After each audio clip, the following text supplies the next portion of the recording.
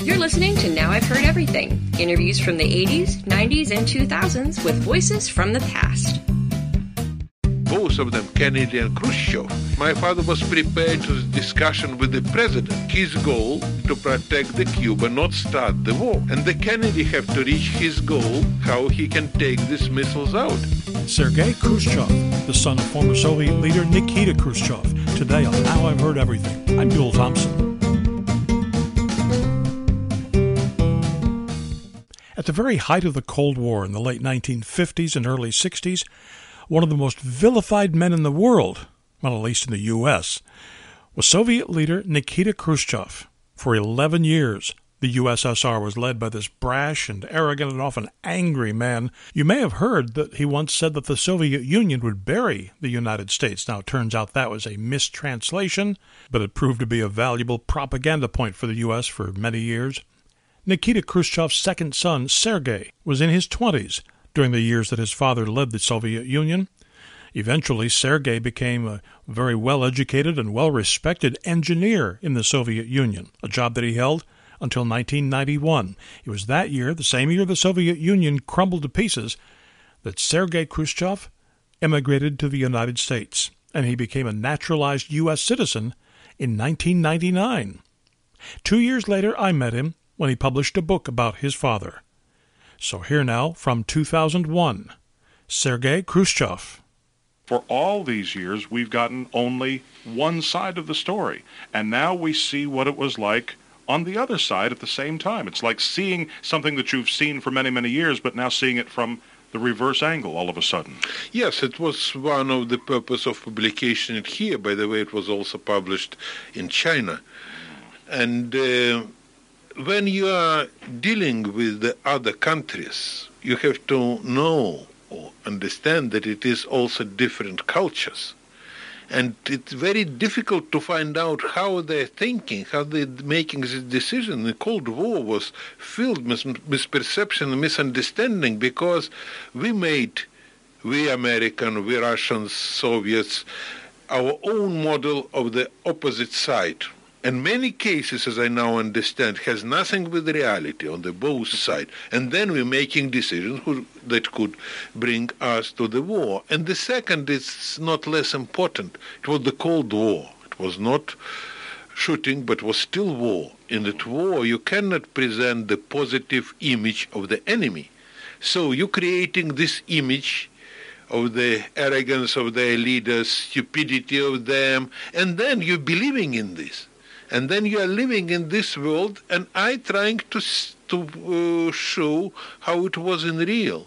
It was mistakes, it's some stupidities, but very different, some bold decisions. And it is important even now, because it is no communism in Russia, but it is still different culture, and you have to understand was President Yeltsin thinking, what is way of thinking of new President Putin, what mean democracy in Russia. It's very different from America. But you're right. Only now can you tell us, you probably couldn't have told us 40 years ago, that blustery as though he may have been, your father really had no interest in starting a war at all. Oh, no. He told why we have to fight for the communism in the United States and sacrifice our lives for their better life.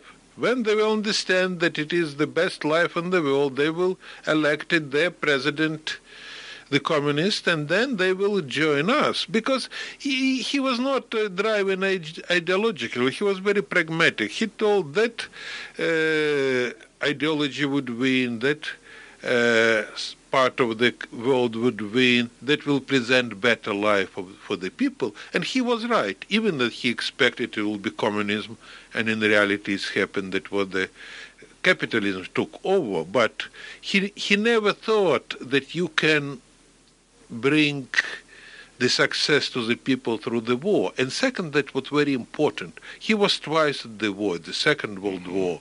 They defeated Kharkov at Kiev and the Stalingrad battle, the Kursk battle, and he knew what is really war mean, and he never had any intention to start any war. He even could not watch movie about wars. He told, I cannot sleep after that. By the way, it was very similar with the President Eisenhower, because his grandson, David Eisenhower, once told me, when I told this story, that my grandpa was the same. He never watched the movie about the war because he makes so nervous that he could not sleep.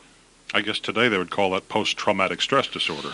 Or maybe if for each of such thing you have the scientific name.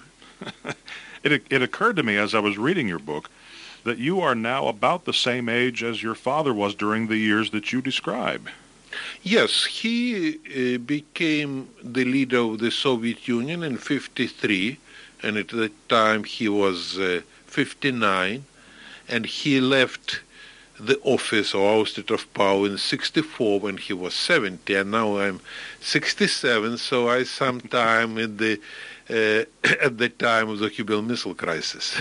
Well, it occurred to me as I've thought about my father over the years, if he's gone now, but as I've thought about him over the years, it occurred to me, well, when I was his age, he was doing this, and then I remember, and I try to remember what it must have been like to feel the way he felt when I'm, as I now have reached that age. Do you have any special reflections on what it must have felt like to be in your father's position now that you have the years, you have the wisdom, and you understand what it feels like to be a man in his 60s? And of course, yes and no, because the man of the 60s and the man that want the best to his own country and to the world, and my country, my native country is Russia. So for Russia, and I'm looking what mistakes they're doing and bringing the country to the disaster. Of course, I understood my father's feeling when he lived and told, first of all, we have to prevent the war. Second, we have to be strong. And the third, really, we have invest his two real goals in agriculture and the housing program. Not there. But from the other side, I'm a very different character.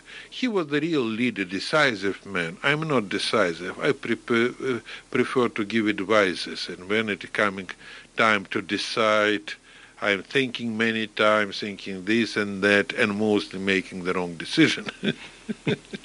Not all the time. That's right. You have one of the most fascinating accounts in here of what the Soviet Union would call the Caribbean crisis, what we know as in the West of the Cuban Missile Crisis. Even Kirkus Reviews, who read your book, and they're tough. They don't like any book, but they loved your account of that crisis. They said it is probably the most acute account that we have of the emotions, the psychology of that trauma. That's one of the most written about crises in the last 35 years. Entire thousands of books have been written about that, but you bring this whole fresh new perspective to it that nobody's ever read before. Yes, because I did not try to write about things that I was not involved, except American side, when I can present reading the American books, because I was not here, I was there. And I told what my father told, what I remember, what was really in our hearts and our intention, because my father never thought about any aggression against the United States. He wanted to send the political message to United States. Now Fidel Castro on our side. Really, it was Castro who drove all this crisis when he announced that he will join the Soviet bloc. Then you have the superpower, great power to protect all your allies, and he was so close to the United States that you don't know how to do. By the way, this case very similar to the West Berlin case. And my father told how I can send them this message. Diplomatically, they will not pay attention. Conventional arms will not work. The communication is too poor. So I have to install the nuclear weapons, and then strategic missiles. It will be the signal, don't touch Cuba.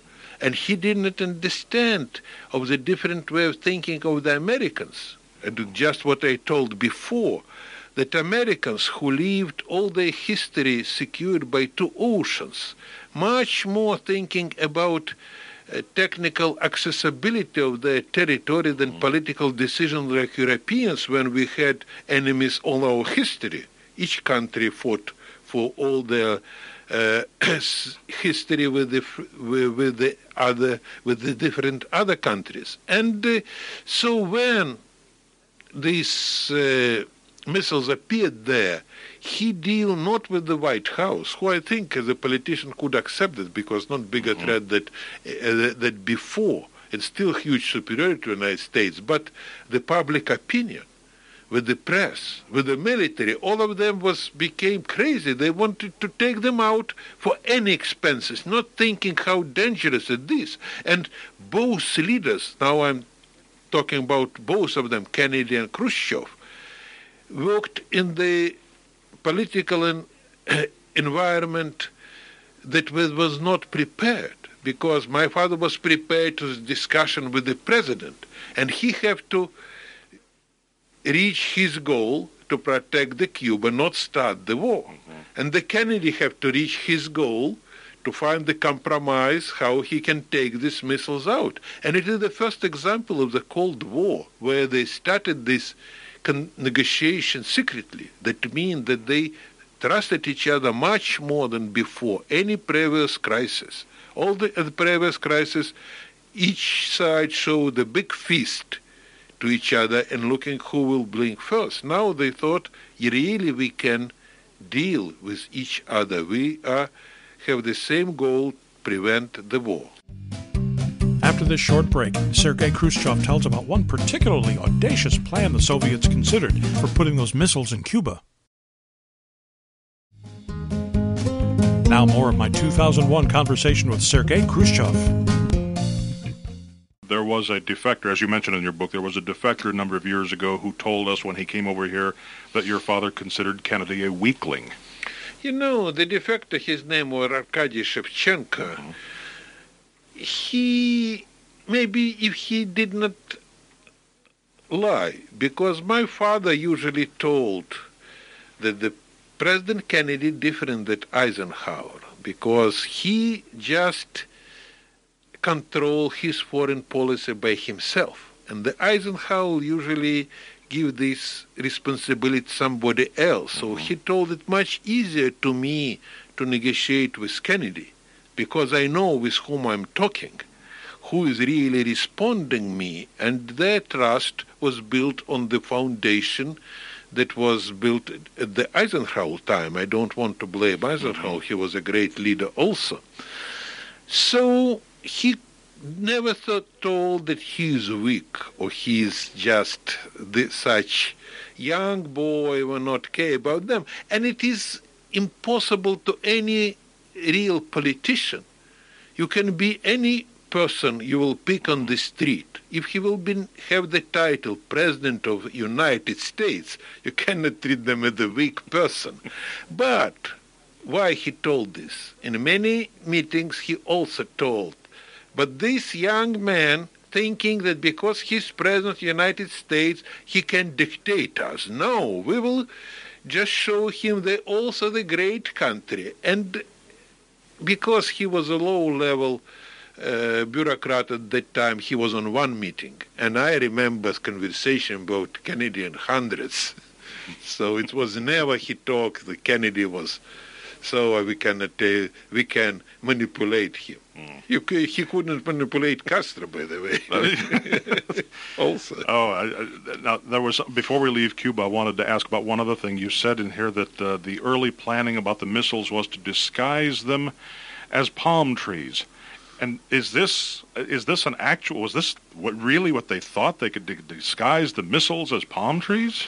No, I don't. You know, when you are very close to the power and looking in the many reports, especially oral reports, you can find some of them bold, some of them stupid, some of them important. When this Marshall, and he was just the commander of the strategic force, told we can camouflage them in the palm tree. I am a young man. I was not young, but 27.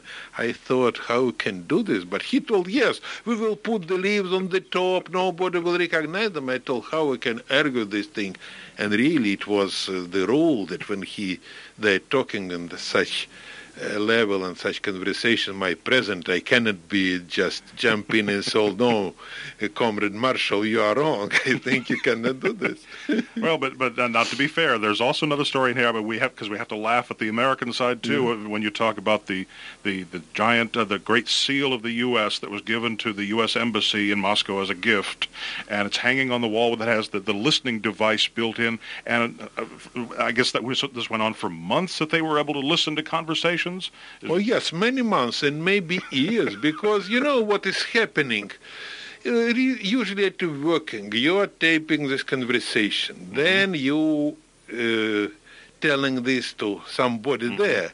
Then in some time it's going in the hand of the spy of the opposite side. Then American counterintelligence starting to find out who told this. Then they finding the ambassador told it in his office. So you have to check the office, and usually it's taking months or years until you will trace all the things. Wouldn't you think that some American might say, you know, this big thing that they've given us to hang on the wall, maybe we should check that to see if it's bugged?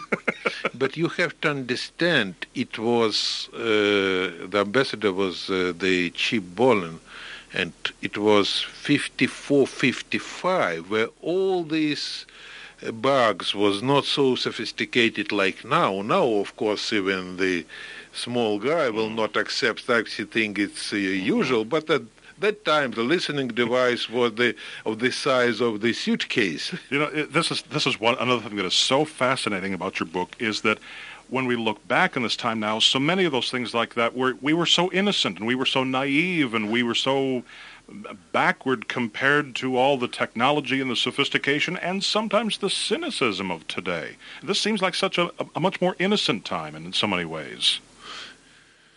It was different time. I can't tell that any time, any political period was innocent. All of them are making their own crimes, their own mistakes, starting wars that bringing us to the death of the people. But it is different. Now with sophisticated thinking about the past or how stupid they were. It is sometimes when you are just the fifth grade in the school, you think, I know everything what these Greeks spend their life to find out. True. Listen, we only have a few minutes left, but I wanted to ask you to, and it's probably unfair to ask you to sum up a huge book like this in just a couple of minutes, but do you think, looking back on it now with some distance and some perspective, that your father started many of the reforms that later on people like Gorbachev got the credit for? Yes, the reforms is just stopping, and then the next period starting from the same place, because you cannot move reform in the opposite direction. It was what was the bad thing that these reforms stopped for more than 20 years when Brezhnev came to power, and after that the reformation of the Soviet Union became much more difficult and dangerous. It was much more weapons. My father told, by the way, it was in the book, 200 missiles or 300 missiles will be enough. And then what we faced 40,000 nuclear warheads, and it is money. He told, I cannot spend this money because if you will spend this, you will leave us without pences, and Americans will take over. And then when Gorbachev came, it was no money, he was without pences. And of course, he was the person who really wanted to do the best, but sometimes he didn't know how to do this. But it was not his fault. After this short break, the astounding offer that JFK made to Nikita Khrushchev just as we were starting our race to go to the moon. Now back to my 2001 conversation with Sergei Khrushchev. You told me something in here that I didn't know, many things I didn't know before, but one thing was that President Kennedy had offered your father the opportunity to join the U.S. in the race to the moon, and your father said no to that. No, he did. It was twice. First, he said no in 1961 in Vienna, because all the time it was fear. If Americans will know how weak we are, that we have really no intercontinental missiles, they will start the war. They make the first strike. But in 2 years, everything changed. And just before the assassination of President Kennedy repeated this offer, and my father told, yes, we have to do this, to join this. All of them has their own interest. I think Kennedy had in back mind, if Russian will be first the third time, it will be the disaster. Better we'll step there together. And my father, he was greedy. He did not like to spend money when he don't understand, even for the glory going to the moon. And he thought, if we'll spend these expenses with Americans, it will be better. And second, he told, it can improve our relations if we're starting to work together in space. And I think it was a lost opportunity. Has history been fair to your father? I think still not, because when he was ousted of power in Soviet Union, he became non-person. He was not purged, he was not executed, but he was never mentioned. Even, I remember one general was asked, he was at Stalingrad during the battle, and he was just under my father's command, and he was asked, do you know, was Stalin in Stalingrad? He told, I don't know. He told, do you know, was Khrushchev in Stalingrad? I thought, I know nothing about this. And my father told, I met him every day there in Stalingrad. So they missed this. In the United States, of course, he was the representative of the evil empire, Embryo, pounding shoe, all other the stupidity. It was very used very well by the propaganda, because, by the way, he never told Embryo. And later, when Russia turned from communism, it is also not so much in Russia about him, because he is not so ugly as others. So they cannot say anything bad about him. And now they're starting to talk, they're starting to rethink this. Rethink that reforms, when this big leap of the so-called free market reforms failed in Russia and created criminal society, they started to think about other attempts of reforms. So I hope that it's still not last day of the world. It is also, I can't tell you, I think that it was at that time when we really, in 1953 till 1964, went a long way from war to peace, because it was, for some reason, Stalin thought that Third World War will start at some time in 55, 56, and he made everything to prepare for this. And my father turned to the other side. He told, we have to look in the eyes of American leaders and think, is it possible to deal with these people who understand it was fear on our side that you will start the war? And then he answered in 55, yes, we have to be strong, but we can deal with them.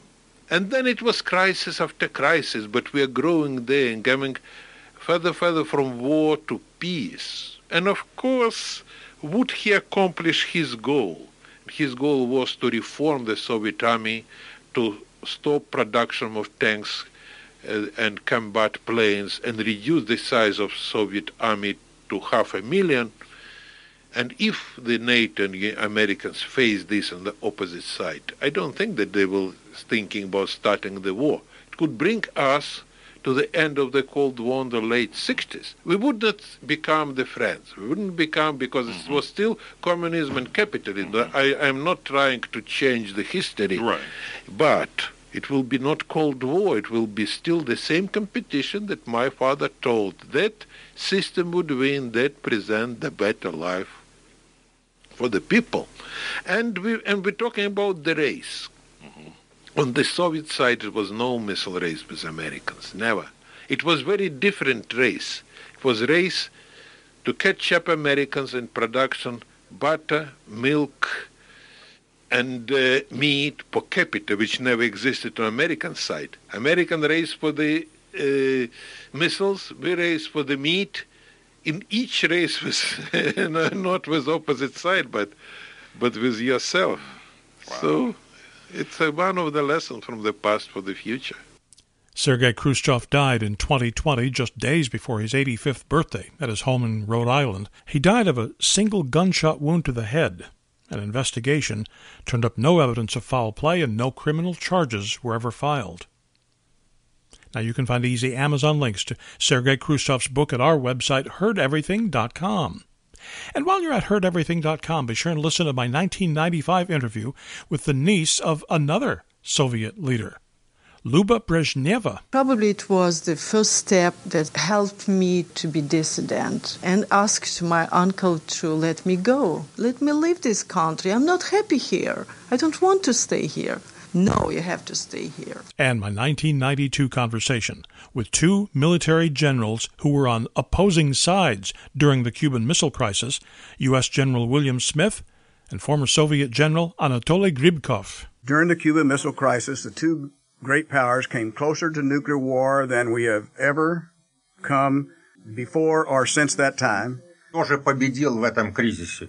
Everyone is saying, who won? Я считаю, что победила мудрость руководителей. I want to say that wisdom won. And of course, we post new episodes of Now I've Heard Everything here every Monday, Wednesday, and Friday. And you can find us on all major podcast platforms. Thanks for listening. Next time on Now I've Heard Everything, the astronomer who became kind of an unwitting spy hunter. My 1990 conversation with the author of The Cuckoo's Egg, Cliff Stoll. I was following him silently. He had to be silent or else he'd get caught. I had to be silent or else he'd know that we were watching him. So in a sense, I was performing counter-espionage. That's next time on Now I've Heard Everything. I'm Bill Thompson.